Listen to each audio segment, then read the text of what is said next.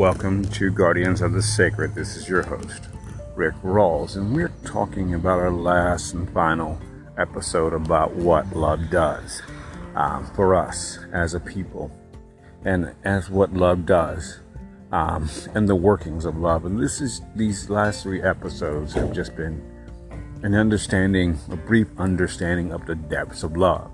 Love is the most powerful energy and force and power in the universe. And so one of the things we've got to remember is that love rules all. But what love is also is very compassionate. Love, one of the things is, though love runs everything and owns everything, what love does is come to our level and meets us where we are. And this is what we begin to birth within ourselves. We've been discussing that love sees us as we are. And another thing that what happens is that love begins to see us as we are in our authenticity, not as the world sees us or the thoughts of the world, but as love has determined that we should be in our totality of being. And understanding this, what happens is that love brings us into situations and requires us to live the life that we're called to live. And as love does this, one of the things that happens is that love begins to make things in the right way. This is one of the reasons we enter into challenges. It's to bring the authenticness of us out from the reality from the falsehood of the world.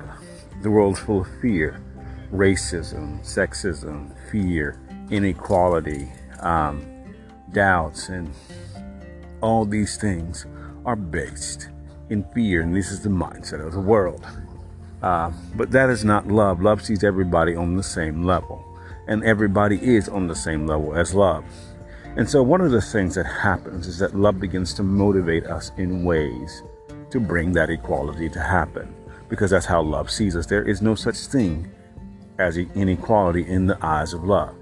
And so in understanding that love comes down in the form of human beings to begin the expression and to dismantle the evil around it, to bring these things. And sometimes, especially when there are systems and there are systems that are built and designed for people to be in certain ways, love begins to dismantle these systems through the power and the power and the person of who love is.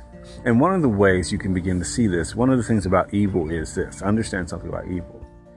Evil doesn't want you to know it's there.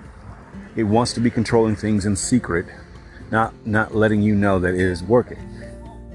But when you understand that when evil begins to bring itself out publicly and to begin to act wildly and all these things and beginning to show the power that has been hidden in the shadows, then it has lost the ability. It has lost its influence. And because it's lost its influence, one of the things that happens is that it begins to run amok because it's looking for attention. One of the things about evil, it thinks everything's about itself. And so that's where pride comes in.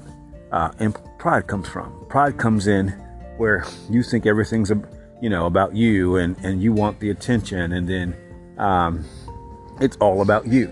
It's not about anybody else. And that's what pride does. Pride says we're better than other people. We're superior than other people. And that's never true. This is not the way of love. Love has not created things to be that way. When you find this in people and governments, this is an act of evil. And this is why love works, to bring us into a place of humility and kindness, to understand that other people are just like us. And so we have to remember that because these things happen, that love is always in control. But when this means, always remember something.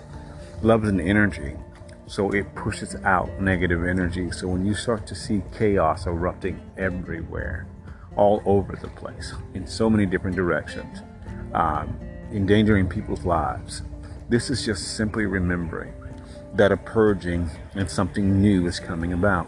And it's raising up those things which have been in secret and really trying to have the wrongful influence. And the more this is happening, the more love is taking us forward. Always remember this.